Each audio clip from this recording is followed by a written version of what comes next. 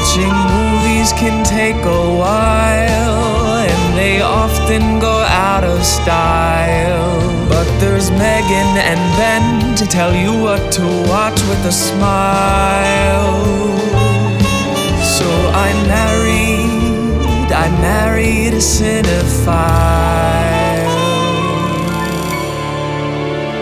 We're rolling. Hi guys, I'm Ben Farmer and I'm a cinephile. I'm Megan Carver and I'm a cine-newbie. We watch all kinds of movies, new and old. And we let you know if you should watch them too. Welcome to a very special episode of So I Married a Cinephile. Another episode of season 5, but tonight is so special. Why? Because it's award season. Oscar special. And it's the Oscar special. Yay. It is award season. It's that time of year where they're just handing out awards to actors because some actors are apparently better than others. I will always default back to Amy Poehler, who whenever she's ever been nominated for anything, she has this phrase called "don't care about the pudding. You can't want the pudding." Because if you want the pudding, you're going to get your hopes up. And then if you don't get it, because you get a 1 in 5 chance of getting it, then you're going to be really disappointed. So that's why she and Tina Fey pull so many pranks at award shows, because it gives them something else to focus on. That's so great. No joke. That's their whole reason why they do that. And any rate, another reason this episode is so special, it is a release for everyone. And I don't like the way that came out, so I'm going to rephrase that. It is going to be released for everyone. All of our Cine listeners. The format of this episode is going to be a little bit different. We have Oscar trivia. We have our own Oscar predictions for the 2021 Oscars. We reviewed an Oscar-winning movie for this episode. That's right. And there were some really good guesses on Instagram. So brava to all who submitted a guess. Yes. So again, if you're watching on Patreon, you may notice we have dressed up for this Oscar special. Megan and I look like we're going to church. I look like a 1950s housewife. Megan had the Thank vacuum God cleaner. for my electric dress. She had the vacuum cleaner out earlier, and I'm like, oh, wow. I was literally pouring out like boiled water from boiling chicken. I was like, in this dress. I'm like, oh God. This is your audition for like Donna Reed's role in It's a Wonderful Life. Yes, exactly. That's exactly what it is. Yeah. Waiting for me to come home from the old bank and savings and loan. Yes. Cut back to Molly's prediction on what the prom movie, remember the musical that she was in, To the Moon? Yes, Your prediction is like, no, it's about her. It's about It's a Wonderful Life. I totally forgot about that. Amazing. That's so that was All your Luke's prediction. Your Was it prediction yours? was that it was a wonderful life. I have no idea what It's a Wonderful Life is about. I've never seen it, heard it, read it, watched it. Wow, Right. we might need to do that for Maybe next season. Maybe season 6. That Season might 6, be- winter. All right. So again, this episode will contain our predictions for this year's Oscars. We have a ton of Oscar trivia ready for you, but again, we are going to review an Oscar-nominated film for this episode. And we are going to be releasing this to pretty much everybody because we wanted everybody to feel like they could be involved and enjoy. So welcome to the Oscar special, the award season special. That's right. You're going to get to hear it all, the That's rants and raves and all that. Look at us. Megan. My hands are moving. How are you? I'm well. Are you doing well? Yeah. I'm not going to lie. I like this dress. I'm not used to dresses. Like When was the last time you wore a Same. dress? I mean, I've worn dresses a couple times since the pandemic, but I have not worn a fancy dress. Like cue the fancy dress audition song. I have not worn a fancy dress in so long. I haven't worn a 3-piece suit in forever. So it Yeah. definitely makes you sit a certain way, changes your posture. I also, Gives this a is bit a of little bit confidence. tighter than it was before the pandemic.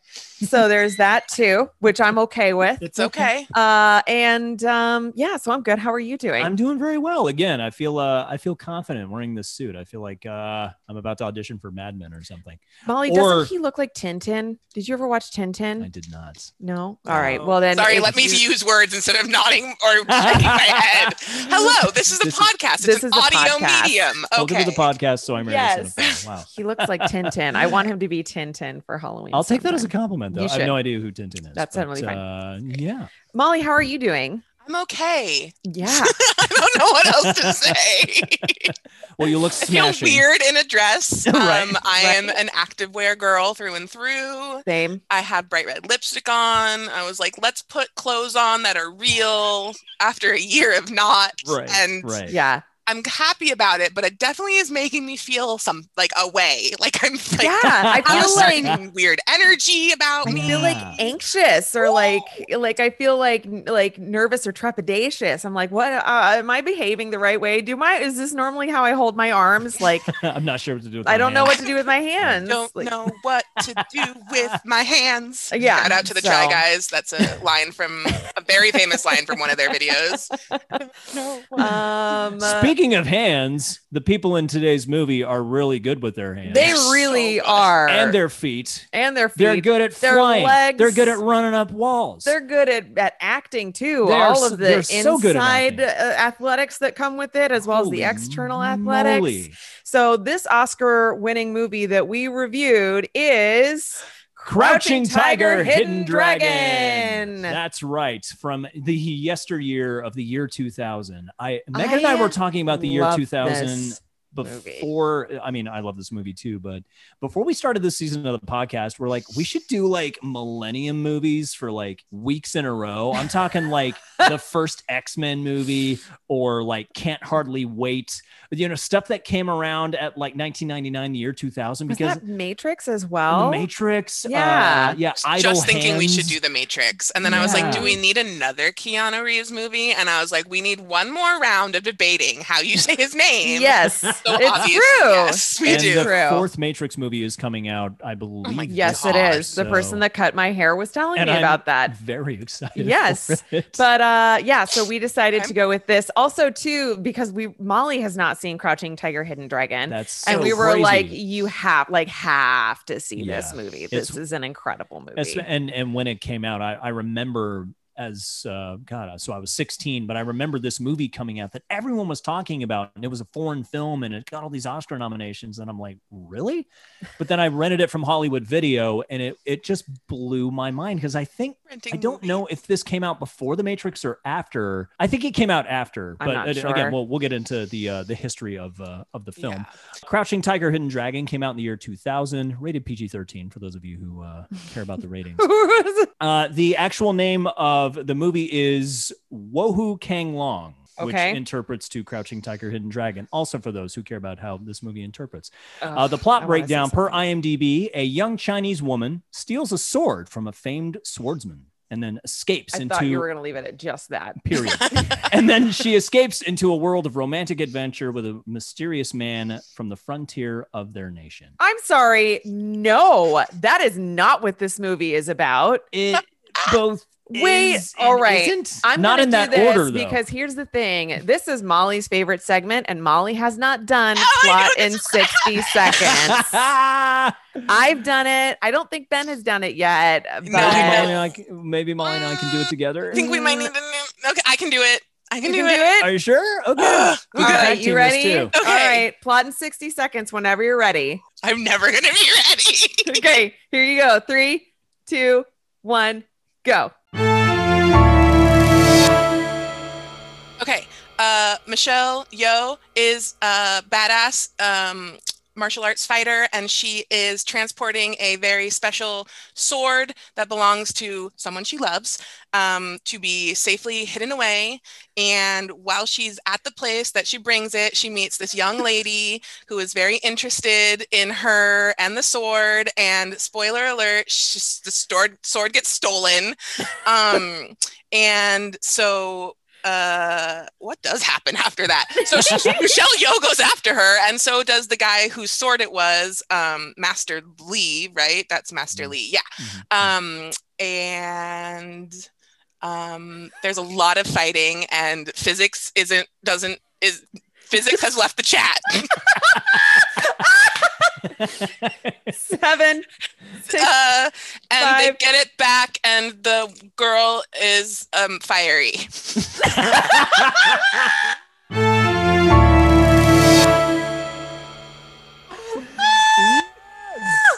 Molly, that was amazing. That That is why this movie and the girl got so many Oscar nominations. Is fiery. And the girl is fiery. Whoever presented what would you say? Physics or gravity? Both. Physics has left the chat. Physics has left the chat. Gravity need not apply. I am stealing that. I have not. Amazing. That is a solid AIM reference for all those kids who don't know what we're talking about. That is brilliant. The funny thing is that reference is back now, but people don't know like where it originally came from. Oh, yeah, and I was thinking about that with this movie too, because someone was like, "Why are you reviewing such an old movie?" And I was like, there are full-blown adults who are 18, 19 who pay their own rent and like live fulfilling lives who were not born when this movie came out. They probably haven't seen it. Yeah. I am also a 36-year-old adult who hasn't seen it. Yeah. There are a lot of 36-year-old adults out there and older who have not seen it. And it's so hopefully we have some young listeners and some, shout out also to Singapore. Apparently we got some listeners in Singapore. What? Like, I was listening or looking at our Matrix the other day. And, so shout out to Singapore. That's awesome. Yeah. Thanks for listening, Singapore. Yeah. Fantastic. So I'm gonna corral up and say let's go to Ben for first thoughts or first impressions. Before I go into first impressions, I just want to give a quick sort of not shout out, but roll call. Thank you. I'm going to roll call the cast, the main characters. Yeah. Shibuya roll call. The cast of main characters and the director. This film was directed by Ang Lee. A lot of the movies that he did after Crouching Tiger, Hidden Dragon were all also Oscar nominated babies, particularly Brokeback Mountain, which famously in 2005 lost Best Picture to Moonlight. Not Moonlight. It wasn't to Traffic. Another gay movie. No. I mean, I'll save that. I'll save that for Oscar trivia. But Brokeback Mountain was nominated for a ton of Oscars. It was thought to win Best Picture, but it actually didn't. Another movie that was another Oscar darling was Life of Pi, which came out a little bit more recently. But Ang Lee also directed a really bad version of The Incredible Hulk. It was just called Hulk. I don't know if anyone on this podcast or Zoom call has seen Hulk. No, don't. It's okay. Pretty bad. It's a great cast, but it's a terrible movie. I'm gonna bet our friends at Broadway.forme on Instagram have seen that. And starring Chow Yun-fat, who plays Li Mu-bai, who is the Swordmaster. Michelle Yeoh, who plays Shen Lu or Lu Shen. Shulin. Thank you. I wrote it phonetically. Thank you so much. Michelle Yeoh, who plays Shulin, who is the romantic interest to Li Mu-bai in the movie, and then Zhang Ziyi, who plays Jen, who is the young girl sort of caught up in this world of thieves and sword masters and intrigue. She is. She absolutely is. She is not caught up in it. She thrusts herself into it because she is a little. Anyway, she's fiery. She is fiery. The little girl That's is fiery. Nice. My first impressions, bridging right into first impressions. Again, this movie came out when I was 15, 16 years old. It came out post Matrix, if I remember correctly. I knew that the guy who did all of the stunt work for the Matrix did the stunt work for this movie. His name is Yen Wu Ping, and he has an entire team of martial artists and stuntmen who do all of this crazy wire work, which is stuff that they had been doing in Chinese movies for a long time, but American audiences hadn't really been introduced to a lot of it yet. So again, when movies like The Matrix came out and this movie came out, it really changed the perspective on how Americans view foreign films, particularly action films and martial arts. You're going to say how they see gravity, because that's Americans just stop believing in gravity. Stop. Flat earthers loved this movie. So yeah, I just remember being a teenager, being not only so enthralled with The Matrix and the work that Yen Wu Ping and his team did on that movie, but knowing that they also did Crouching Tiger, Hidden Dragon. And it's such a beautiful film. It's such a gorgeous film to look at. It's gorgeous. And it is actually a film that is not that violent. And I think I'll get into that a little bit later. But the violence scale, I would be okay showing this to, like, I don't know, a 12 or 13-year-old. Like it's almost more dancing than it is fighting to me. I'm just thinking of a couple of spots that might be a couple of spots get a little bit scary. So when did you first see this? I rented this movie again from a Hollywood Video on DVD when I was 16 years old, and I watched it over and over. And Did over you again. really? Wow. It was That so does not surprise me. cool to just watch and look at. I was just blown away by what I was seeing. It was a style of action movie that I had never experienced before, and I was changed. Yeah. There's this was from a while back. This was, I think, when you had Facebook. This was a long time ago, and you had quotes like that you had said, or like funny things you'd said. And one of the things that you had on your Facebook profile was you had said to your roommates, "I just want to eat cereal and watch my gay cowboy movie," because you were watching. I was watching Brokeback Mountain for the first time. But I can just envision you as a 16-year-old just pouring cereal bowl after cereal bowl, just watching movies. Drinking a Pepsi, like that is you, and why you are the cinephile you are today. Between bouts of Tekken 3 on PlayStation, that's when I watch movies. So no, it really changed the way and how I view foreign films. And it actually got me more into watching foreign films. I hadn't really given a whole lot of my time or energy to them. So just seeing what other countries were producing and putting out there was really incredible. I would agree. And well, actually, okay. So I would say really quickly, I'm going to do mine because I'm curious about Molly's, but of course. But I remember like we were at our house. The Oscars were a big thing. Were they really? Oh yeah. And yet you haven't seen any movies. No, of course not. That's not the point. You turn it on to look at pretty dresses, to hear people say nice things about the industry, and to eat apps. Like that is why this is basically the like actors equivalent to the Super Bowl. That's what I thought. So you guys would make like Marge Gunderson cheese sliders or something? Yes, we absolutely. We had my mom's special dip. We had like mozzarella sticks and all of that. Nice. It was a big thing. And I remember when Crouching Tiger, Hidden Dragon won, we were all like, what is this movie? We've never heard of this foreign film. And my parents were like, well, I guess we should probably watch it if it's that good. And so then they rented it, just like everybody else that hadn't seen it until that point. Yeah. They rented it, and we all sat down as a family and just like dumbfounded watched this movie. What? Like, yeah. And then my brother Jordan, if he didn't already have a stick collection, he started gathering a stick collection of giant ass sticks that he would just start fighting no one in the backyard, and because that's what you do. Yeah. But it's like finding a new action hero too, right. Yeah. So no, I remember like rewatching it now. I think I forgot how long it is, and I think I forgot how the plot is actually.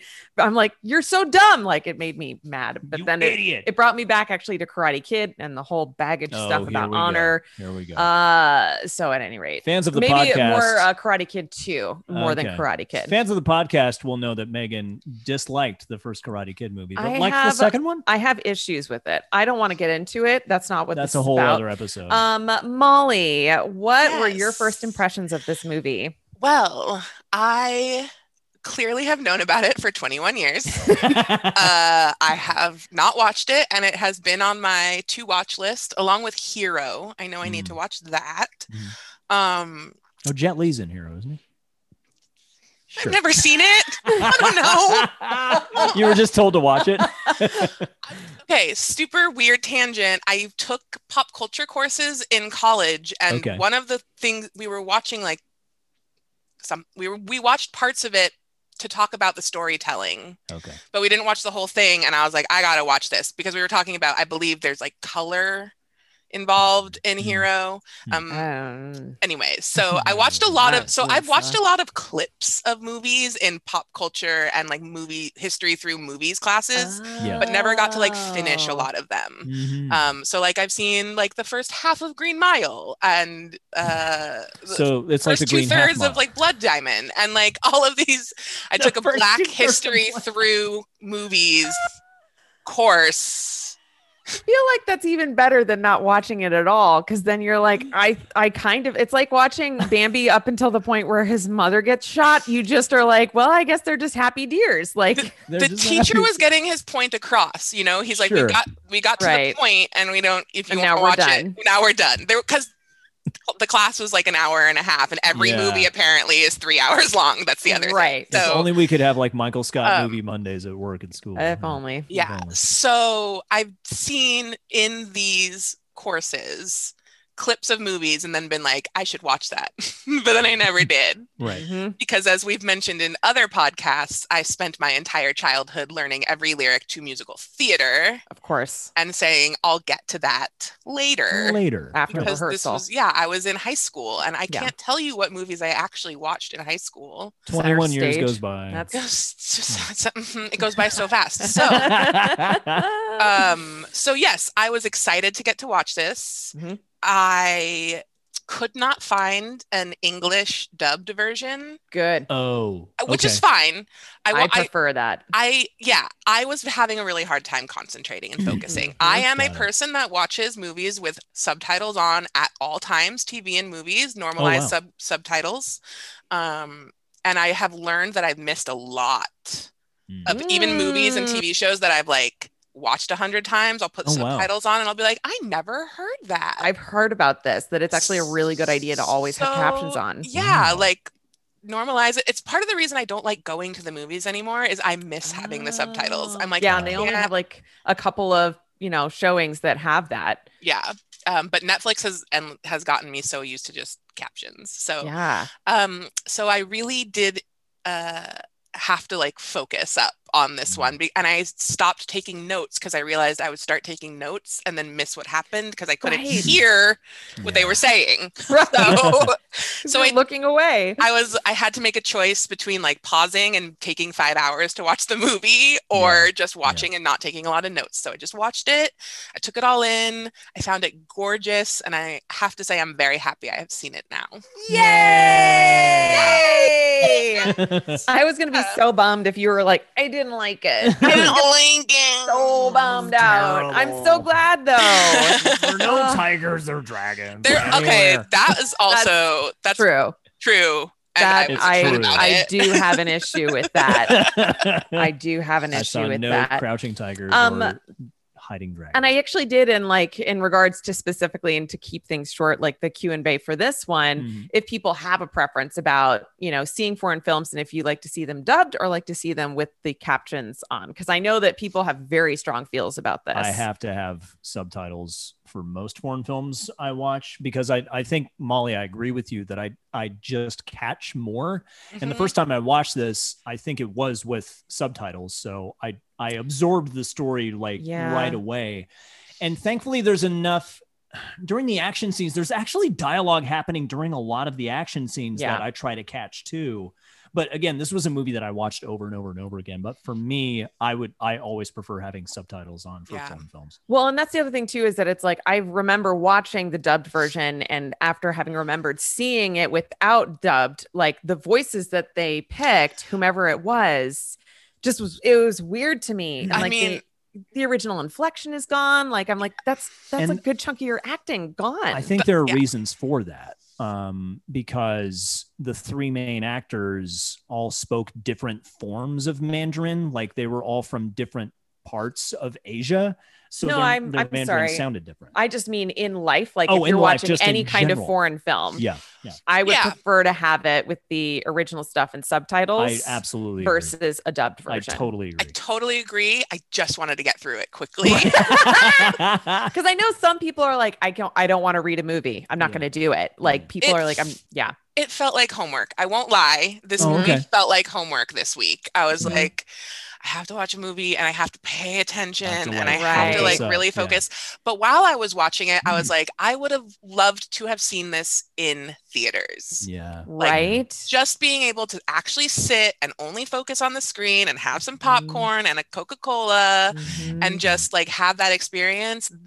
This movie is definitely made for that. Yeah, I totally agree. I was like, ooh, I wish I was in a theater right now. Yeah, specifically like the bamboo fight. Oh my god, so they're gorgeous. Fighting in the trees. I'm like, I remember just like, so gorgeous. But the other thing that I was going to ask too is just in regards to, and this is something that happens in the movie that's in regards to honor. That is, if you listen to our Karate Kid 2 episode, there's a lot of talk about honor, and that's something that holds people back apparently from pursuing romantic relationships that make them happy. Yeah. And that's something that I was curious about, if that's something that I don't know. I guess for me, I was just like, just do it. Like, your brother's dead. Just do it. Like, for me, I'm American. Just go do it. Are you talking about like Shulin and Li Mubai? Yeah. Their whole thing? Yeah, their whole thing. Yeah. Their whole thing. Because it's established right at the beginning. You guys are clearly in love with each other. Could you guys just do it? Yeah. Like, there's a lot of themes that have to do with honor, yes, but more of like duty.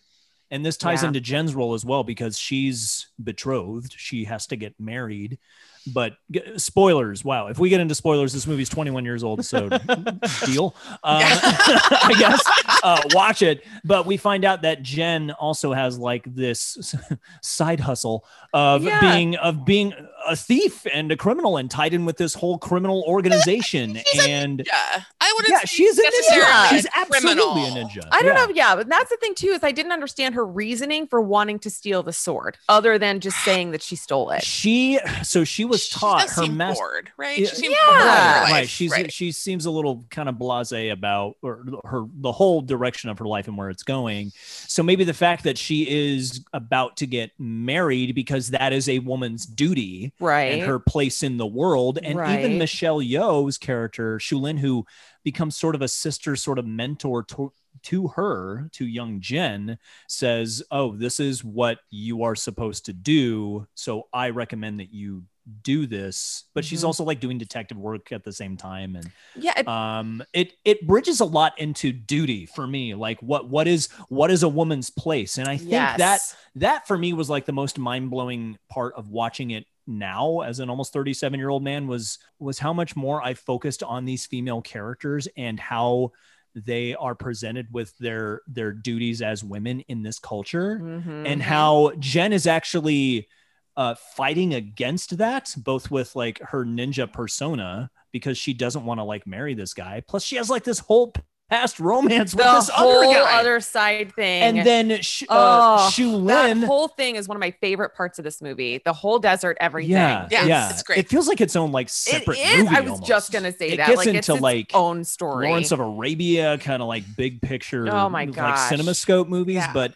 then Shulin is also struggling with her duty because she feels like she's so tied to her job, I guess, that she can't be with Li Mubai. Right. It was like go. She's tied to her. She was engaged to Li Mubai's master, and the master got killed. I thought it was the brother. I totally missed that?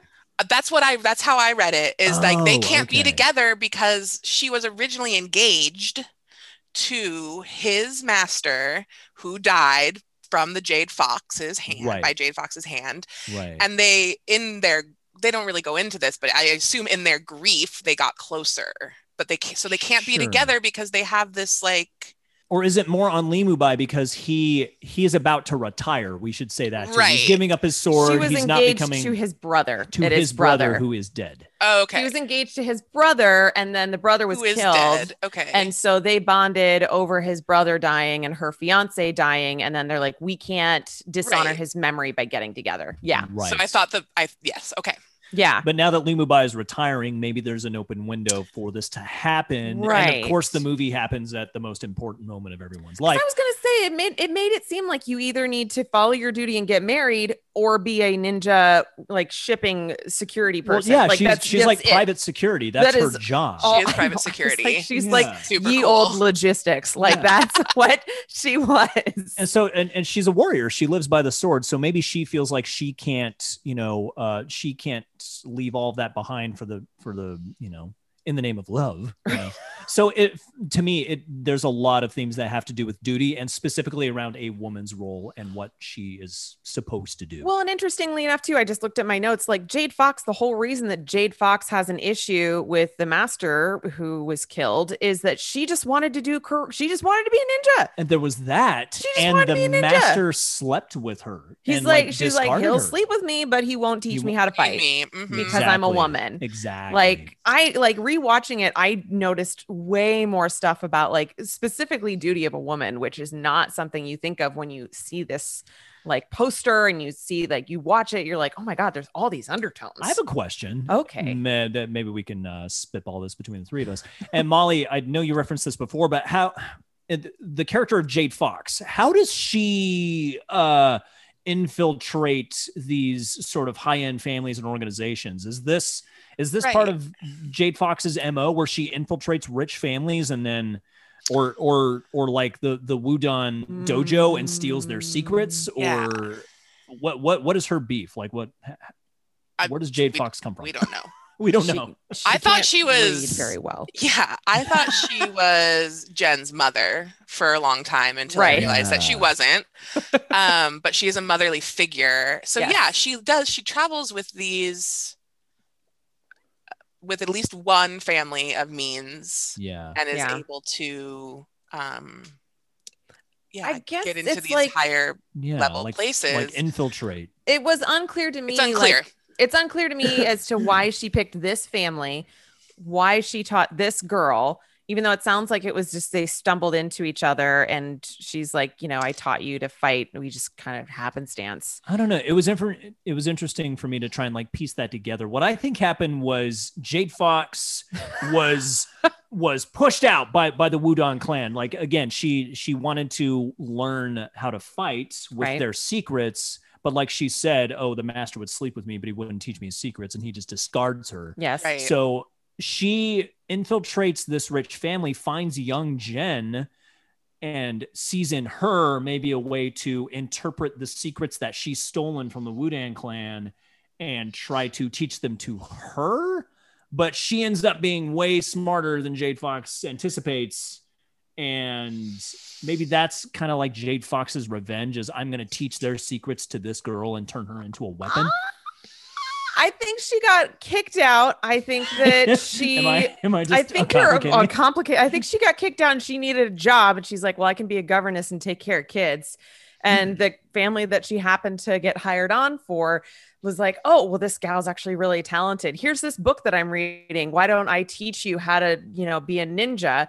But I can only like read 2/3 of it. So, we'll just do the part that I know." And then Jen is like, "Well, I can read all thirds of it. So I'm going to read all of it. And I'm not going to tell you the stuff that I learned that you don't know because you are not high enough educated to be able to understand what all these things are. You hid secrets from me from the manifest." That was the whole thing that Jade Fox said. Right. And then she's like, "Well, I need to take revenge. This jerk guy, you need to go get the green sword so we can kill this dude." And I don't know. I think it was something along those lines. It is confusing. I think Jen stealing the Green Destiny sword is like a total like side thing. Like Jen just decides to do it for herself. I don't think so. Yeah, I kind of got so another thing that I'm surprised has not come up in this podcast yet is I have an ability to guess what is going to happen in a movie or a TV show immediately. Okay. And as soon as I saw Jen, I went, she's going to steal the sword. I knew it. I was like, she's going to steal it. But I was like, that, why? Like, I just couldn't read her. And so from not being able to read her, I was like, that is a choice. Right. And that is because she is going to steal the sword. Yeah. And it did feel like it was just her. It feels like she's done with Jade Fox, and she's only still with Jade Fox because of Jade Fox's like a proximity to the family and her actual duty. And she is done with Jade Fox as her Typical master. Teenager. And so, it really felt like she was just like, I see the sword. I see what this lifestyle has done for Lynn, and I see myself in her, and I want the sword to like level up, kind of thing. And it was just definitely like a personal, like, I'm gonna see if I can do it, and I'm gonna see if it's gonna help me. That makes way more sense. My bigger question, I had zero like even thought of Jade Fox's backstory. My bigger question was, who taught Shu Lin? Because I would have assumed that she was at Wudang until, and because they have that whole fight scene, and then she goes, you trained at Wudang, and then after that we find out that women aren't allowed to be trained there. So my question immediately was then, well, who trained Michelle Yeoh? Right. Because she's Did Li Mu Bai teach her? Right? Right? We don't Show me know. that movie. Right. I almost wanted to see a movie of like side quests. I wrote them. down in my notes just Michelle Yeoh is Batman. Like that's just it. She just every is. time. So this is our second Michelle Yeoh movie of this season, and I'll harken back to what I said in Crazy Rich Asians. I need Michelle Yeoh in my life. I need her directing my every move.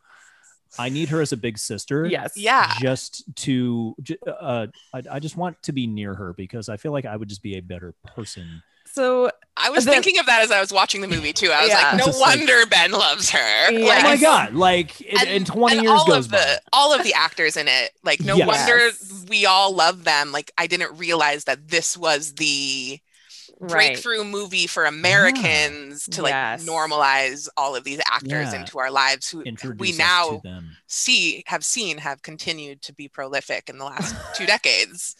So it's like, oh, this is that movie. And no wonder Ben thinks she's a badass because she's a fucking badass. Right. That was my real first impression. Was just like, oh, Michelle Yeoh. That's amazing. So then I want to be sure that we have some time for Oscar stuff. Yes. So let's move into hot takes. Hot takes, aka like also a bit of rant and rave. Also a bit of rant and raves. We can do a little bit of hot takes plus that. Exactly. We're just going to combine them for this episode. Yes, this is one and the same, which to be honest, they kind of bleed into each you other. Were giggling Anyways, at something. What were you? I was. I feel just like you should because lead off. I wrote down the guy carrying the abacus in the fight scene. That's right. With Jen at the restaurant. Where she's being a bitch, like just a straight up snotty ass bitch, and these guys are coming up to her to like, they're not being rude, they're just like, hey, who are you, like what do you do? And she's like, bye. Like she's so rude. And so then they're like, typical, you're rude, I'm gonna fight you. So that's what we do. This one guy just had an abacus. I missed it. The giant thing, just a big square thing with the thingy things. And I'm like, what? I'm going to fight you with fractions? I didn't understand why he had an abacus. So I was giggling at that. And then I also, too, this is more of like for rants and raves, the guard who is supposed to be protecting the princess, Jen, and her family. And he's on night watch duty. He's also supposed to be watching over the over the sword, right? No, not the sword. The guy who's watching the sword, because the sword was given to him. Oh, Governor Yu. Governor Yu. The security guard for the governor is horrible. He does a terrible job. He starts this like side romance with the daughter of the inspector who's infiltrated. You mentioned that it's a romance. I didn't pick up that it was a romance. There's the scene where he is standing in front of the door. So I think it's after again spoilers. Jade Fox kills the man who's actually a cop who's also infiltrated Governor Yu's compound because he wants to kill Jade Fox because she killed his wife. Anyways, he and his daughter are there to kill Jade Fox because they heard that she was in the area. Yes. Jade Fox kills the cop guy. Right. And now it's just the daughter. But the bodyguard, the night watchman, yes, is like standing guard over her now. Protecting her. And then she's like, you should come in. You should come in here. You should come in here. And I'm like, there it is. No, I didn't. I think you didn't read it that way? No, I think it was just saying she just wanted to cuddle. She is cold outside. It is cold outside. You should come inside. I don't think. I didn't think it was. You should come inside. What's that? I am in mourning for my family right now, and I don't want to be alone. No romance to it, but like, but because what she said, it was like, there's no reason for you to be outside. Yeah. Molly, like, we can be together. I thought you were personally saying that you were in mourning for your family. No. That we should stop this. Sorry. This thread. I was like, whoa. No. We had a whole time out. Okay. No. Okay. Molly's All like, right. I'm actually in mourning right now. No, so can we move on? Go. I'm like, oh fuck. I'm so sorry. I'm wearing this very boobalicious black dress. Right. I thought the same exact thing. Right. Like, she didn't want to be alone. But she didn't want to be alone. Thought it was a romantic. And she even says something like, there's no point in you being outside. We can, like, we're stronger together or something like that. Like, we're gonna be able to watch each other's backs inside, whereas like you're just alone and I'm like, alone. And fronts. So then why is he protecting her? I'm pretty sure that you have a governor that you need to protect. And you're just off here watching this girl. Like, what are you doing? Like, you're not paid to watch her. You lost the green sword. You did. You went out to take care of the cop, and he died. You use the stupidest weapons to fight people with. And then now you use a stick with another stick on the end of it. You're not gonna. I did enjoy the ribbon dancer exit from Jade Fox. That was amazing. Smoking the ribbon dancer. He was the worst, and he made me angry throughout this entire movie. I was like, this is Indiana Jones level security. It's so bad. Awful.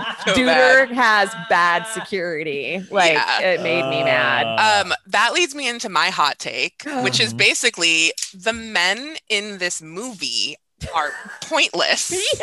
They don't do anything. I agree. They literally don't do anything. It's like there. they are there for romantic interest to the female leads who are kicking ass, which is they are dope taking to names. See 21 years ago because they literally role reverse everything like ninja movie you've ever seen, where like the girl is just there for boobs. If you had a movie and you're like, this doesn't pass the Bechdel test, this is the reverse, and this doesn't pass the Dictel test. Like, there's men, both Lowe and Master Lee, are kind of worthless. They're like pretty worthless. They're really aloof. They are worthless without in the terms the women of who make them better. Right. In terms of the storyline that they are in the story that is being told, not in general, but to make them feel, to make them whole. They're all seeking. My mind is being blown right now. I actually have some trivia about that is a great hot take. Like, would this movie be different without if the men weren't there? And the answer is no. Yes. I completely agree. I don't think this movie would be different if the men weren't there. I completely agree. This is like an Indiana Jones, there would be a Raiders of the Lost Ark scenario. Less tears. Maybe less tears. Yeah. There'd be less sexy time in the desert. I mean, that's which I enjoy. I did enjoy his singing. That was fun. That was funny. I mean, that whole scene was just foreplay, and it was great. I was like, this fighting is foreplay, and I'm here for it. Yes, I know. It was so cute. I know. As soon as they started kissing, Ben's like, there it is. Yeah. That's what the scene's about. There it is. It only took 20 minutes to fucking get there, guys. And I also loved, kind of bridging into that sequence, I loved Jen's role in that sequence where she gets out of the carriage. Oh, yeah. She gets on a horse. Yeah. Chases this motherfucker down because he took something from her, and she fights tooth and nail to get. It is the most entertaining and tells you so much about who this character is. Yes. Yeah. It is one of the best parts of the movie. My hot take is actually more in the form of a question. What happens to Jen at the end of the movie? Right. Well, we don't know. Because we don't know. Right? She takes a leap of faith. The legend is you jump off the top of the mountain and your wish comes true. If you make it. She didn't make a wish. She asked Lowe to make the wish. But we already know that gravity has left the chat. So so she just bounced on. She can fly. We literally watch her fly this whole movie. If Wonder Woman 84 taught us anything, you can lasso clouds. We have no reason to believe she doesn't make it. Get her right. I definitely thought she did. I definitely she did not make it. Like, she 100% didn't make it. She turns gravity back on and didn't make it. Yeah, she just she turned into clouds and was like, I'm done with this. Done. Interesting. Because Lowe is crying, and so and, the exchange there at the end is so sorrowful. Like, she asks him to make a wish, and he's like, I want to be back in the desert with you forever. Whoosh, jumps right off, and I guess it's up to each person's interpretation of okay, do we get what we want, or are we destined to destroy ourselves? I don't know. It's both. Yeah, my takeaway was that she was going to start a brand new life with all of the skills that she's learned, everything that she's like, this dude is worthless. What's he doing here? Take my comb. I'm out. Yeah. I killed her own logistics. The guy who was gonna teach me fucking died. So I'm out. And Jade Fox got the Jedi is also dead. Like everyone who could teach her is dead, and everyone who she loved is a loser. And she's like, okay, maybe I could just go be a ninja somewhere else. Also feels like it was kind of left open for a sequel. Maybe a little bit that could have been a sequel. But it just never happened. Maybe. That's a really good point. There is actually another Crouching Tiger, Hidden Dragon movie. I don't know if I wrote down the title, but there's definitely, I don't know if it's a direct sequel to this, but it did not do well at all. Believe that. So there's a part of me that like wants to watch it, but at the same time, I'm like, no. There's other movies we can watch. So I think that's it for hot takes. Shall we jump into some trivia? About Crouching Tiger, Hidden Dragon. I have like one more hot take. Go for it. And that is that in 2021, Jen is like not, I mean, it's already, in 2000, it was already like, is she a protagonist or an antagonist, right? Because like, she's like the most likable antagonist or the most dislikable protagonist. Like it was really hard because clearly Jade Fox is the real antagonist in all of this, right? She's the bad guy, but for a long time, because she, in my mind, while I'm watching this, I'm like, they set her up to be the bad guy by stealing the sword and, you know, like being Jade She's Fox's a murderer. protege. She's a murderer. So, but it feels like that part would have been written maybe slightly different in 2021. Maybe. To make it a little less ambiguous about whether she, like, I don't know, because I was rooting for her. Right. I also wanted her to fail. Like at the same time, I was like, "This is weak. Yes, exactly. Why is this?" And I feel like it's because I'm watching a 2000 movie from the lens of 2021. The only true antagonist in this movie is lack of transparency. If we had just said, "Hey, I know some more stuff in this book," and physics. If we had just said, "Hey, I fucking love you," if we had just said, "Hey, I'm actually not very good at my job. Maybe you should hire a different security person." If we'd just been honest about what we were doing. This all has to do with asking for what you need. It is. Okay. Just ask for what you need and be honest. I really like that. And I think that's a really good point. I think, again, the movie is always about the most formative and important moments in these characters' lives. And I feel like for Jen, she possesses so much power, but she is so conflicted about who she wants to be. Yeah. And I never really realized, because you just brought this up, I never really realized how close of a connection she has to Shu Lin due to her conflicted romantic feelings. For Shu Lin feels this for Li Mubai.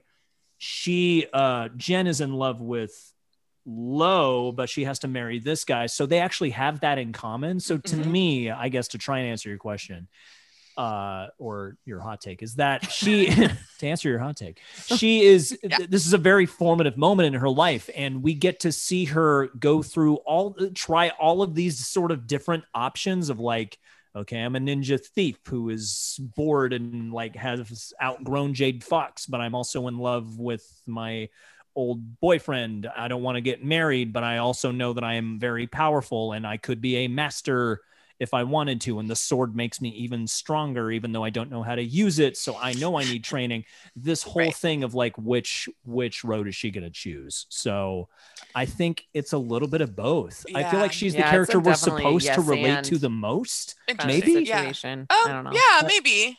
Maybe. It was like I was rooting for her, and then we got to that restaurant scene, and I was like, "You fiery bitch, I hate you." And it was like they just kept going back and forth, and you're like, "I'm rooting for you, but give the sword back." But like, fuck you. But like, but she's also disguising herself as a man in those scenes. They call her boy until they realize that she's not. Master Long or something like that. Like that's how Jen identifies herself, and they assume that.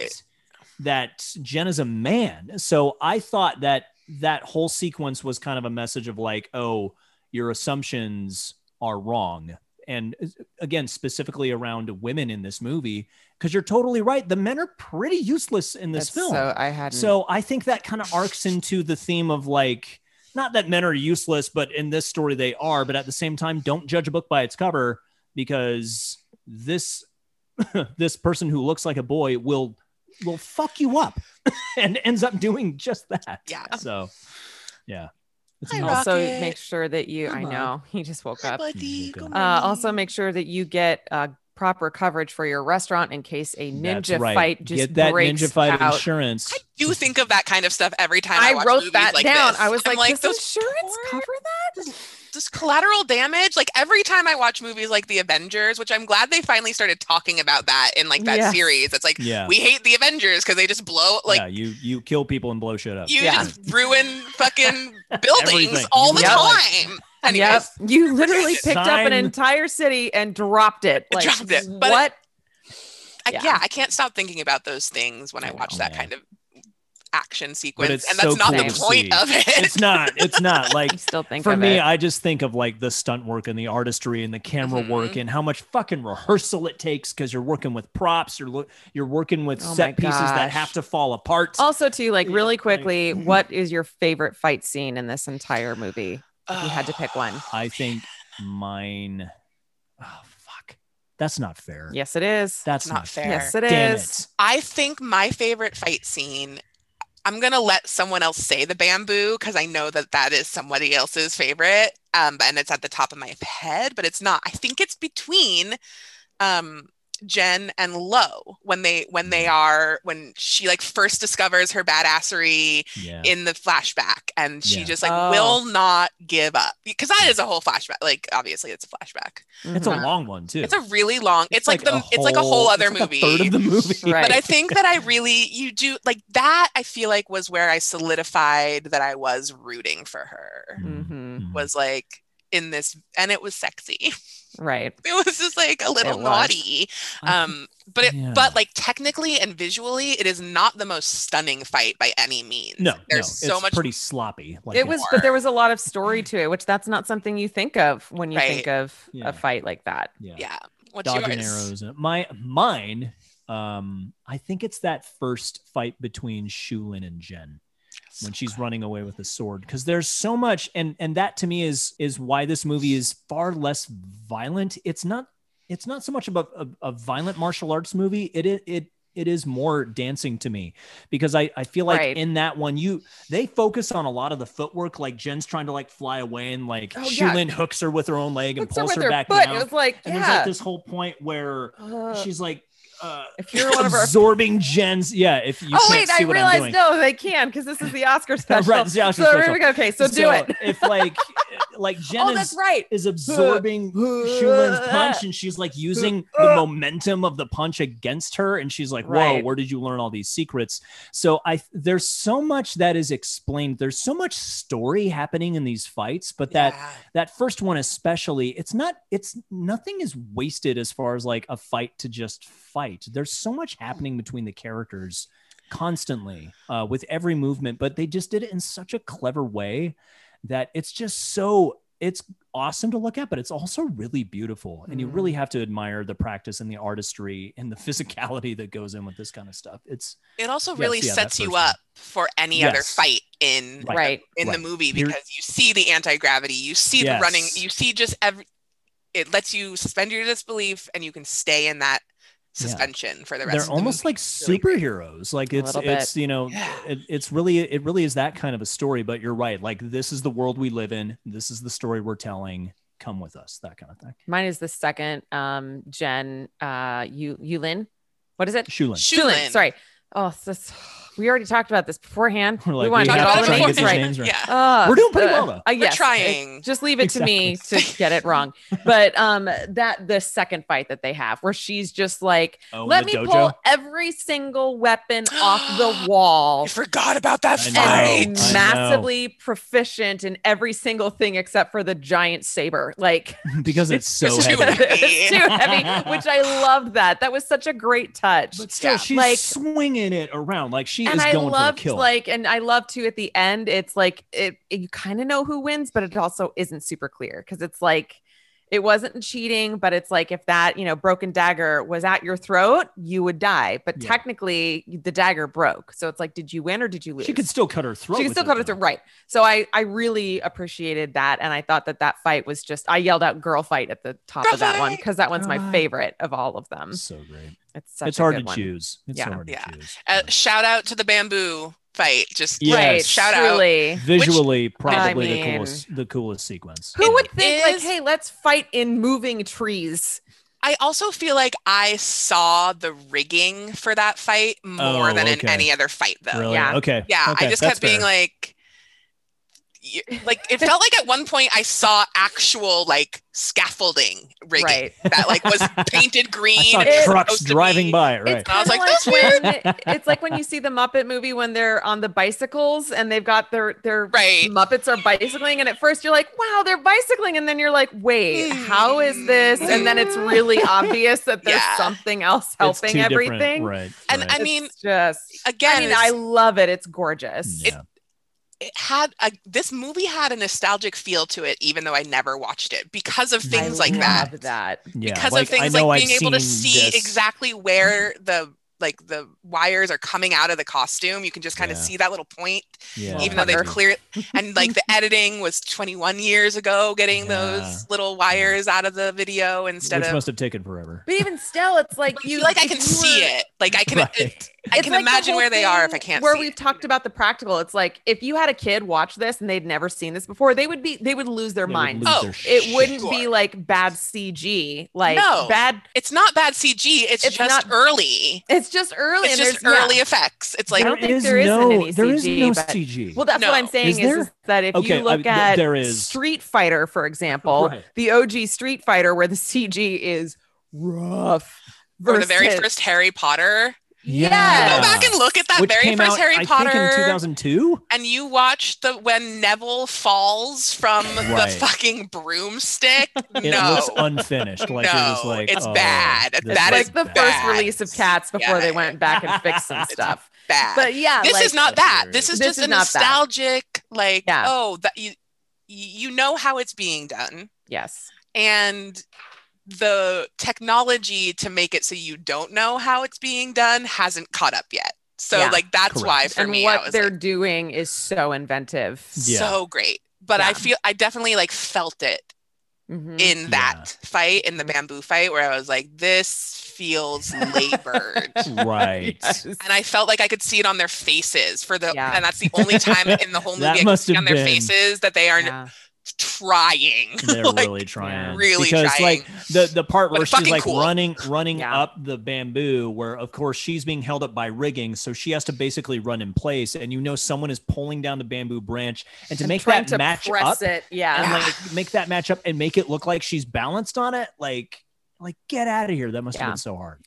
So just ranting and raving about that fight. Ranting and raving and hot takes and rants and raves and all that jazz. So with that, let's hop into some trivia. I literally have, I think, 2 full pages. You're gonna need to cut back. And then Molly, whatever you have, I would love to hear yours as well. I did 0 trivia research on this movie. Okay. Because I was looking into Oscar stuff. Okay, we'll save yours for the Oscars. So great. Oscars I think trivia. I got plenty. That's great. So let's don't that. do all of it. You don't have to kill yourself over trivia. No, you don't have to kill yourself over trivia. I do. No, I absolutely do. Okay, fine. My face is on the front of this podcast, and so is yours. No, it's not. They're small, like figures. And so is Rockets. Anyway, oh my God. Trivia. Cue that music. Here we go.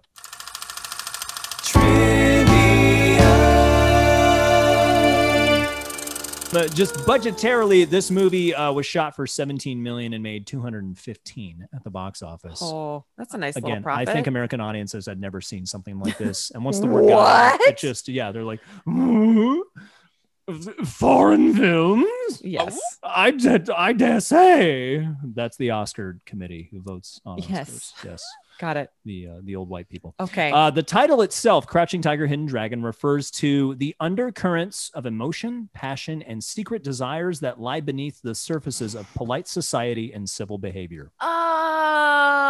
Oh, well, we should have. I would have loved to have known that. Like a Crouching Tiger, Hidden Dragon. So civil behavior around, Jen's role, being betrothed to this guy, polite society, and maybe Jade Fox's disdain for these rich aristocratic boobs, and she's able to infiltrate so easily. And wait, there are aristocratic boobs? There are. There's 2 of them. They're paired together. You need to. No, okay, all right. Moving on. Not the meaning, not the breasticle meaning. I literally thought he was mad about boobs. Aristocratic, perky boobs. Also known as idiots. Boobs. I see. That's what you mean, right? Okay. Yes, glad I can be here for that one. Wow. This was originally written as a 5-part novel series by a man named Wang Dulu. starting in the late 1930s, but this story is presented in the film as adapted and condensed from the 4th book of this series. Holy Moses. So when we were thinking about or talking about sequels sequel. and maybe like stories before and after, there may have been a lot more to the actual novel than what we saw in this movie. That makes and a lot of knowing where sense. Jade Dragon and Shu Lin got, That would have been those, cool. Like, show me those movies. I would love a prequel. I would love that too. Right? I'm sure Ang Lee is listening. So if you could just give us a prequel. And Michelle Yeoh is in tip-top shape. So for sure. She is also definitely a Patreon subscriber. So clearly listens. Yeah. Director Ang Lee describes his vision of the film as a, quote, dream of China that probably never existed. So maybe this dream of China where, you have these heroic sort of how we view superheroes, these figures, these amazing conflicted masters. And that literally hurt hearing that. So wow. Beautiful. All lead actors invariably performed their very own stunts, or as many as possible. Mm-hmm. The only CGI in the movie was used at the end during the jump off the mountain and erasing the wires that were on their costumes. That was the only CGI used in the movie. That's fair. Props. I'm fine with that. Michelle Yeoh purposefully took off an entire year to focus on her training for martial arts and learning how to speak Mandarin for the movie. And it shows. And it shows, girl. Good for you. Let's see. Taiwanese actress Qi Shu was originally cast as Jen, not Zhang Ziyi. But Qi Shu's agent pulled her out of this movie to do a Pepsi commercial. And she fired her agent directly after she saw this movie. Now, to be fair, you probably made a ton of money off of might have made you more money. I was about to say she probably made a ton of money off of it. But it's a shitty. But that's a shitty move. Yeah. Like if I did a Pepsi commercial and I were living in my 90 floor townhouse downtown, and then I saw this movie, I'd be like furious. I'm furious. Yeah. All 4 actors spoke Mandarin, but all with different accents. So that's what the movie, and I know we were talking about subtitles, Asian audiences didn't react very well to how this movie sounded and how the actors sounded speaking Mandarin because it was from like all different parts of Asia. So Chow Yun-fat spoke a Cantonese version of Mandarin. Michelle Yeoh spoke a Malaysian version. Zhang Ziyi spoke a Beijing version, and Chen Cheng spoke a Taiwanese version. So there are 4 different types of Mandarin being spoken in this movie. We can't tell because we're looking at the subtitles, but Asian audiences did not react very well to this movie because of that. We're unlearned Americans. That's we true. are. Where is the purse? We need the purse. Aquafina needs to show us the purse. Here's where it was filmed. That's like a Texan, a New Yorker, a Californian, and like a Bostonian all trying to like have a have some Maine kind of accent, like an accent from Maine. Yeah. I just imagine that. And for us Oregonians, we're like, what? We speak normally. What? But I remember my teachers in school saying like, oh, you say these words a very specific way. And I'm like, oh my God, do I have an accent? The accent of the Northwest is very, very subtle. Yeah, it is super subtle. Yeah, very, very subtle. Good for us. Michelle Yeoh tore her ACL early on. So she was flown to the US for surgery, then returned to the film for her non-fighting scenes until she fully healed, and then she continued on with all of her fighting scenes. Good for her. She's Batman. She's a badass. She's Batman. Let me see. The composer for the film, his name is Dun Tan, had just 2 weeks to compose and record the entire score of this movie. 2 weeks to compose and record. That's a lot of coffee. That's crazy. No. This is the first foreign language film to gross over $100 million in the U.S. Ang Lee pitched to Michelle Yeoh the following. It's Sense and Sensibility, but with martial arts. And she said yes. So she's like, I'm in. And again, he directed Sense and Sensibility, which I didn't know. In Chinese, Lo's name means little tiger.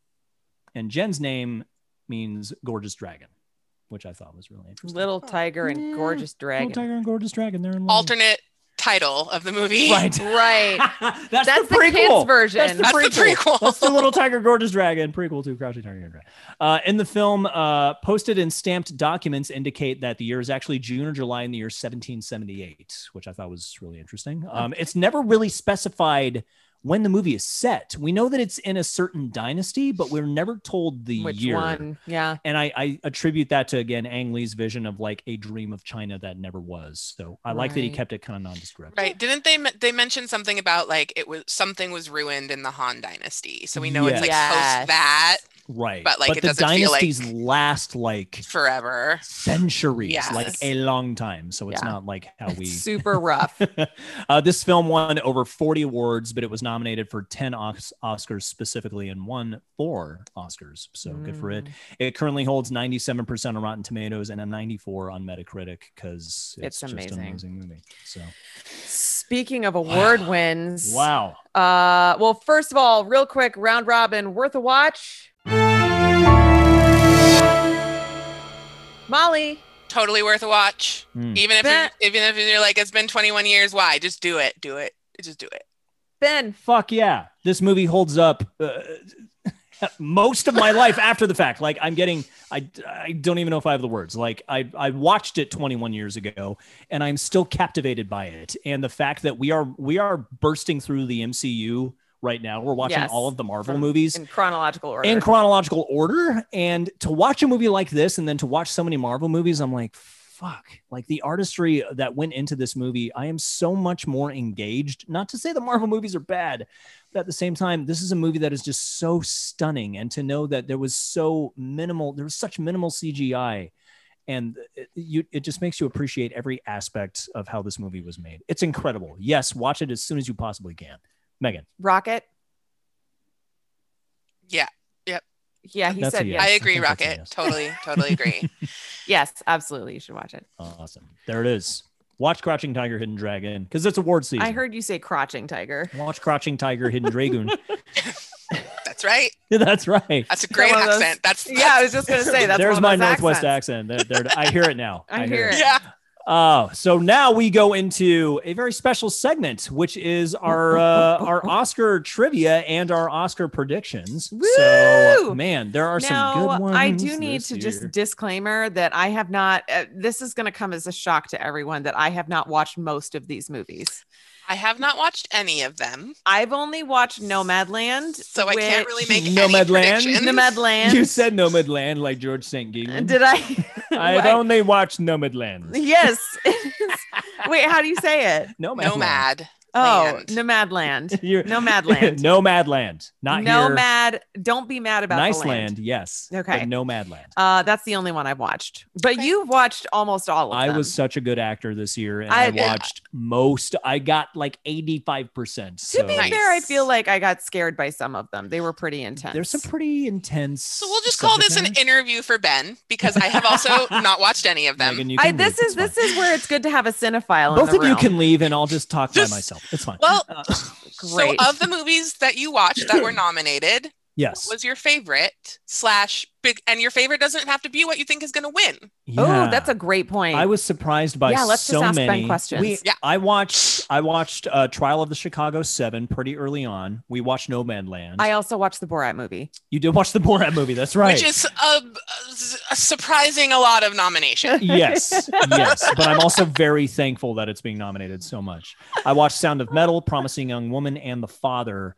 I think what surprised me most was Sound of Metal. And I hate to give away spoilers. It's about. I'll just give the premise. Say just generally what it's about. Just say it. It's about a drummer in a punk rock band who starts to lose his hearing and how he deals with that and moves forward with his life and his romance with the girl who's in the group with him. There's a lot going on in this movie, and the lead actor is actually a student at AMAW in London, which is the studio that I take acting classes at. So that's pretty cool. It was a movie that really surprised me, and it was not what I expected. Mm-hmm. And I remember coming in the other room and telling you like, oh my God. Because I am all things sign language. I love sign language. There's a lot of sign language in this movie. Okay, I guess I need to watch this now. Yeah. So tell me it's sign language and I will sign right on. So Sound of Metal definitely surprised me the most. So for Best Picture, I'm kind of hoping for Sound of Metal, but I have a feeling it's going to go to Nomadland. Okay. That's just my prediction. I don't know. I feel like, here's the thing, from what very little I know, after having watched that movie, don't get me wrong, Frances McDormand is amazing. She's a stunning gift of a woman she's a stunning gift of a human. Yes. Like, she's insane. She's off the grid. She has a publicist specifically so that no one can interview her. Like, she's married to one of the Coen brothers. Really? She amazing. Lives so simply, and she hates doing interviews, period. But whenever I watch her, she just disappears. I don't know necessarily if that movie is Oscar worthy, in my opinion. Oh, okay. Just because from what you've said of some of the other movies, like specifically The Father, you were crying when I came out of the bedroom, because I work in the bedroom, and you were in here watching, and you were just sobbing, and I was like, well, oh my God, are you okay? And he's like, I just finished watching this movie, and I'm like, oh my, because Ben doesn't normally cry like that for movies, so it was a gut punch. Yeah, so that's the thing, is that to me, at least, I don't know. I think she has a good chance of winning Best Actress. And speaking of The Father, I think Anthony Hopkins is going to run away with the Oscar for Best Actor. I don't know if anyone here saw The Father, but it has to do with no, of course not. It has to do with a man who is struggling with amnesia, and he has a daughter who takes care of him, but it also has to do with how he interprets the world around him.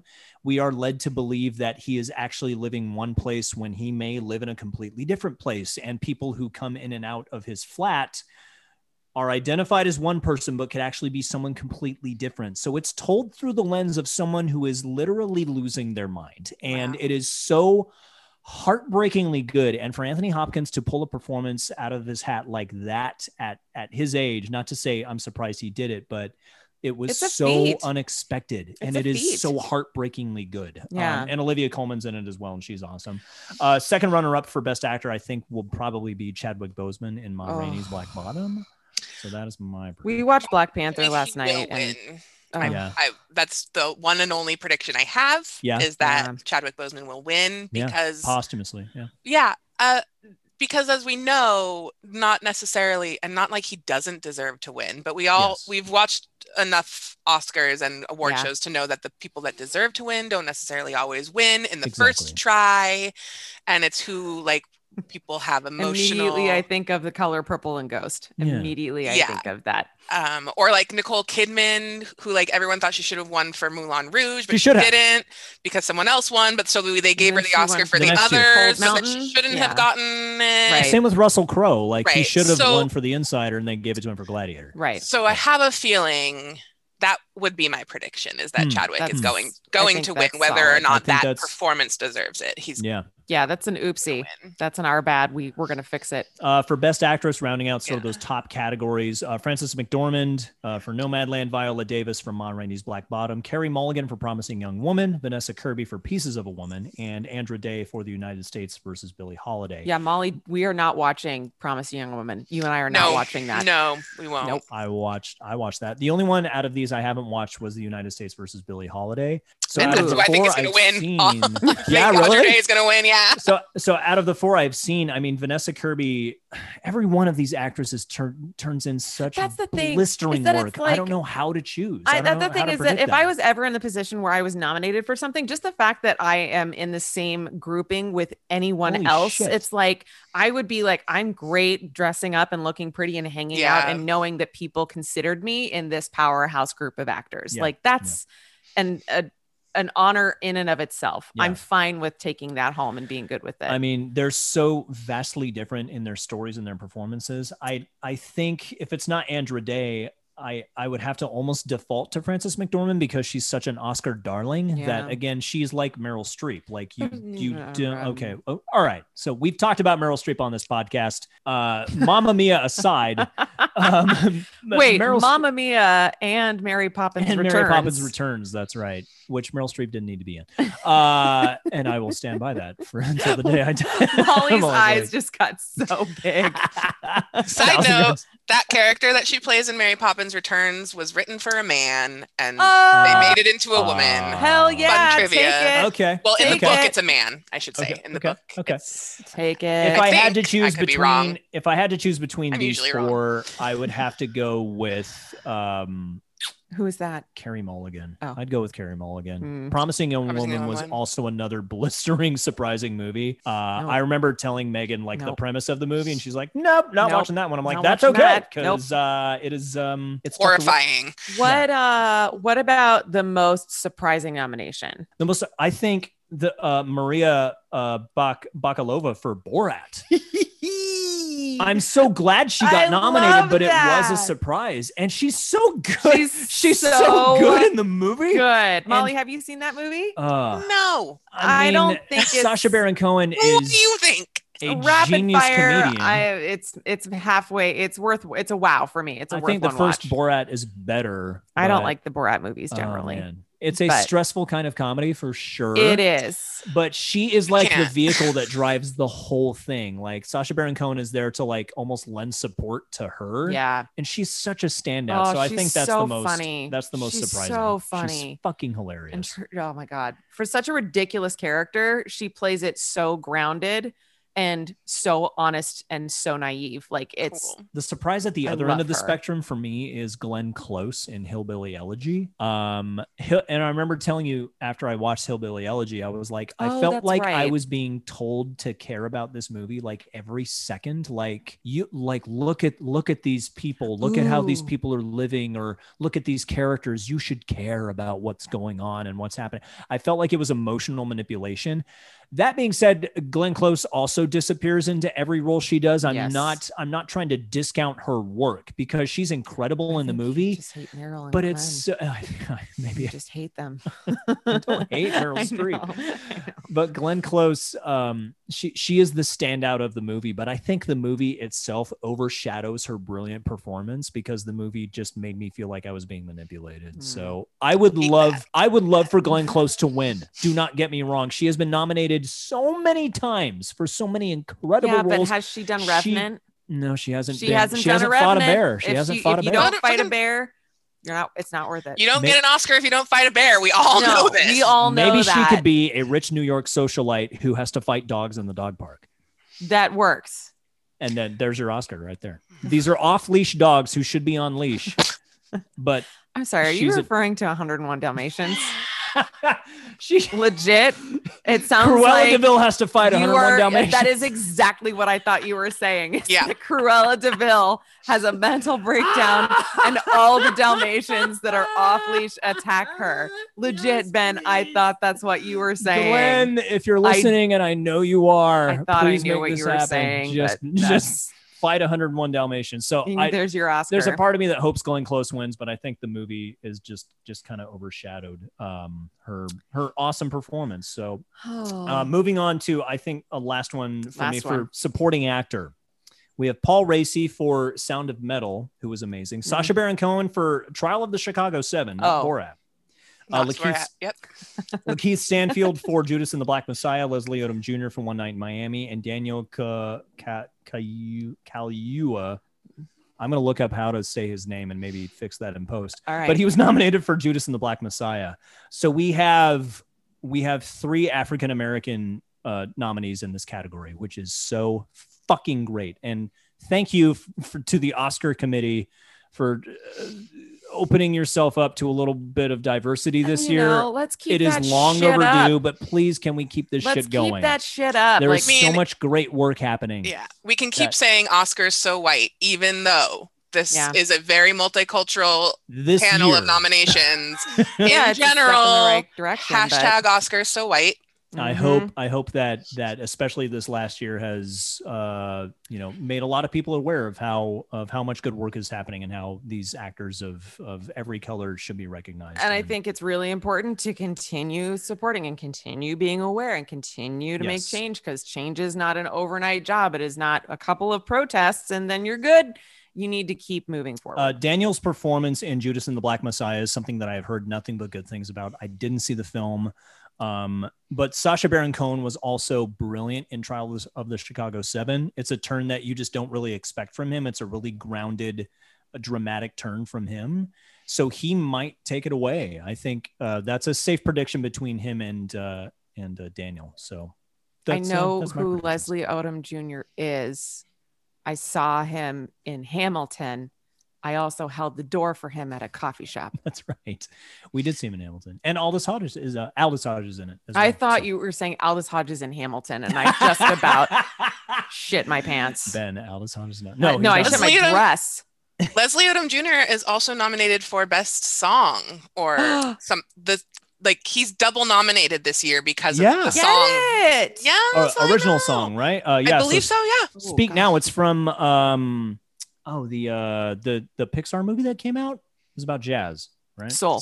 Thank you. Which I also have on my to-do. I need to watch that movie. You do need to. It will make you cry. Yeah.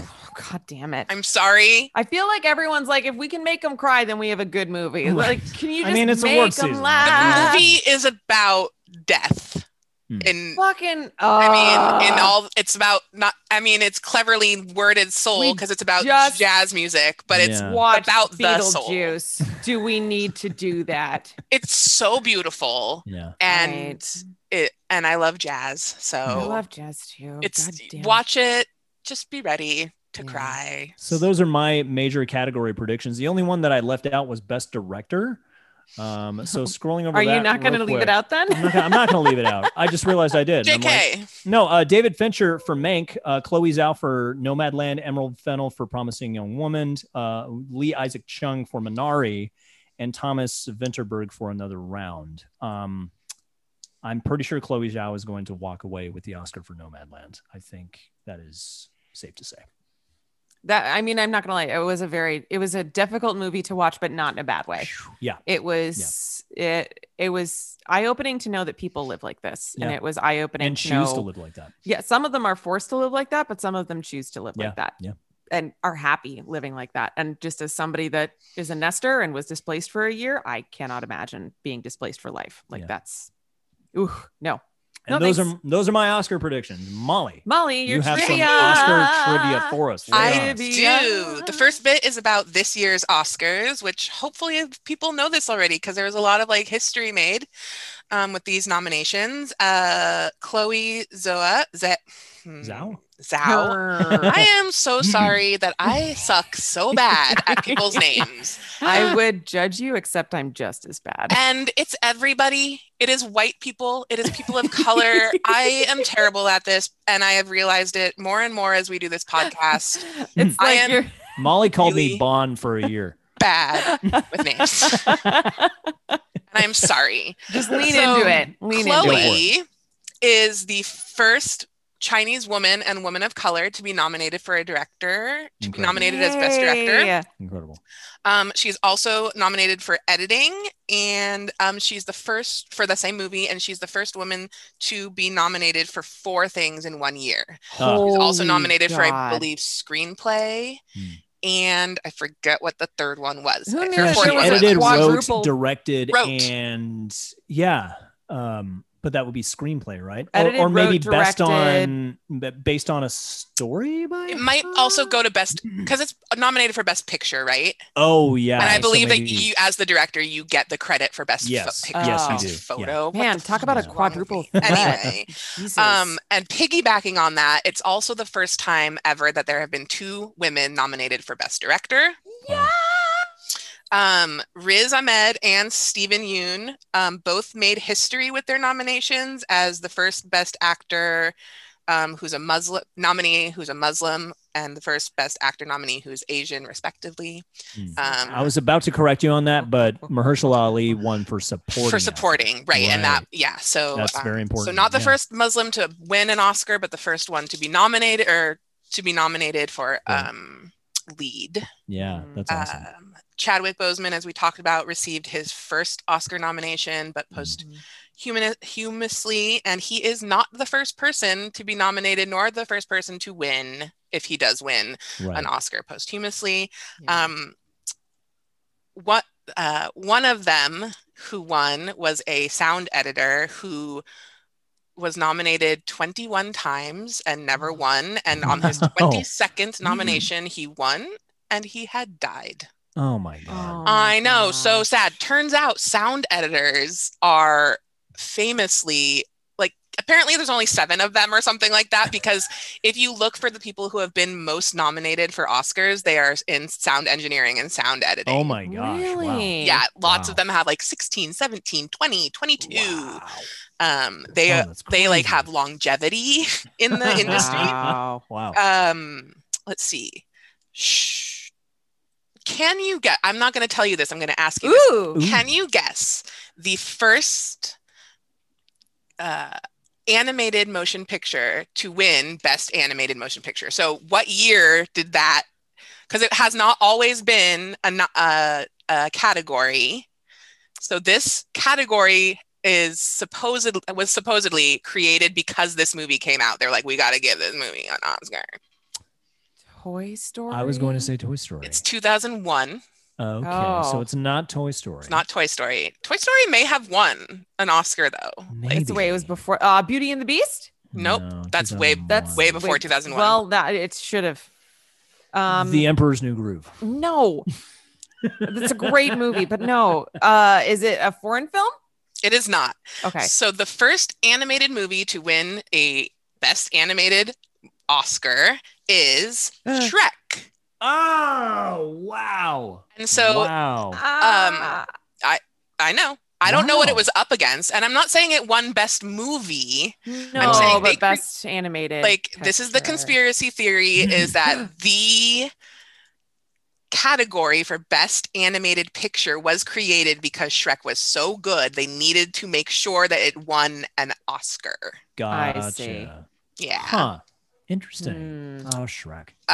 Game changer. It's all about the money sometimes. Yeah. But it's also an incredible movie. Yeah, it is. Let me see. Okay, what is happening? What are you doing, Pat? Rocket. Where do you want to sit? Oh no, I Googled something else before we started and now I lost the other thing that I had Googled. I know. Oh, so you may have noticed that they stopped saying, and the winner is, I was going to bring this up earlier. They now say, and the award goes to, and that's because they wanted to make it less competitive and make it just about honoring the best of the best, and then one gets an award. But like the nominee, that's why everyone's like, just being nominated is like winning. And so they were like, yeah. You're right. You know what? So a lot of people haven't noticed that they used to say for the first like 55 years, and the winner is, and now they say, and the Oscar or the award goes to. Wow. Huh, interesting. Yeah. La La Land is the only movie to have been nominated 11 times that did not win Best Picture. The other 2 that did get nominated that many times won, and it was Titanic and Lord of the Rings. Return of the King. Return of the King. Yeah. Yes. What was the other one that was All About Eve? I think All About Eve had the nominations but didn't win Best Picture. Oh, okay. Yeah. No, All About Eve didn't have as many. I think it was. Oh, really? Didn't have as many nominations. Gotcha. I thought I had 11. Maybe I'm wrong. Or maybe everything else. The record of 11 wins is shared by Ben-Hur, Titanic, and The Lord of the Rings. Okay. I still haven't seen Ben-Hur. So All About Eve did win. All About Eve, Titanic, and La La Land are tied for the most total nominations with 14 each. Oh, wow. All About Eve ultimately won 6, Titanic won 11, and La La Land won 6. But All About Eve and Titanic both won Best Picture, and La La Land did not. Oh, wow. Okay. Because Moonlight won. Right. Yeah. Wow, that's crazy. Do you know what picture had the most nominations without winning anything? Ooh. I feel like it needs to be a movie that everybody loved. This was recent. There's actually 2 of them, and they are both before the 90s. Really? Okay, so the most nominations did not. I don't know why my first thought was Casablanca, but I know that's not right. I'll give you the first one, and it's actually okay. So the first one is The Turning Point by Steven Spielberg. Okay. And the second one, Megan actually already said the name of the movie in this podcast. Ooh. I know. Ooh. I know. I don't know what I said. It's The Color Purple. Oh, wow. What? Not a single one for The Color Purple went in with 11 nominations and won 0. Wow. That's a slap in the face. Because they thought they were going to win some.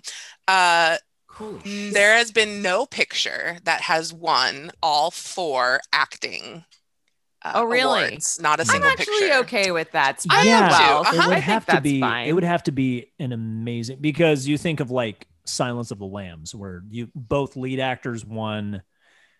I suppose you could find the supporting cast nominations somewhere in there, but it would have to be like the best ensemble piece in history to win all 4 of those. Wow.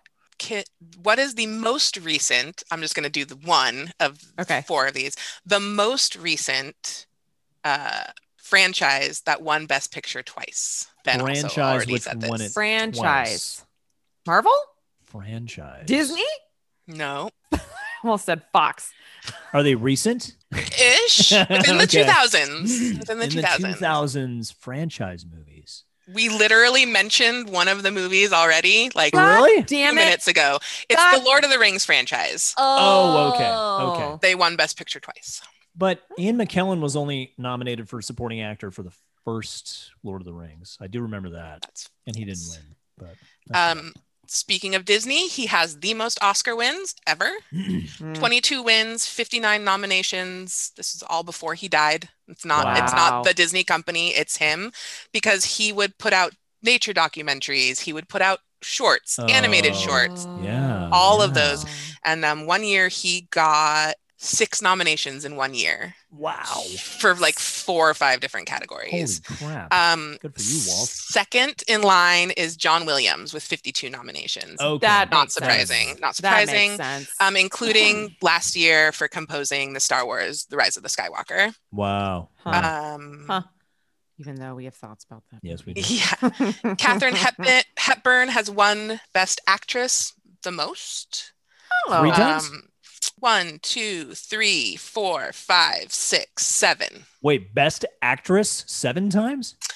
Oh no, sorry, I'm 4 times. Okay. Yeah. I was like, holy shit. No, but ironically, not for her 4 most famous movies. That's why I read it. Interesting.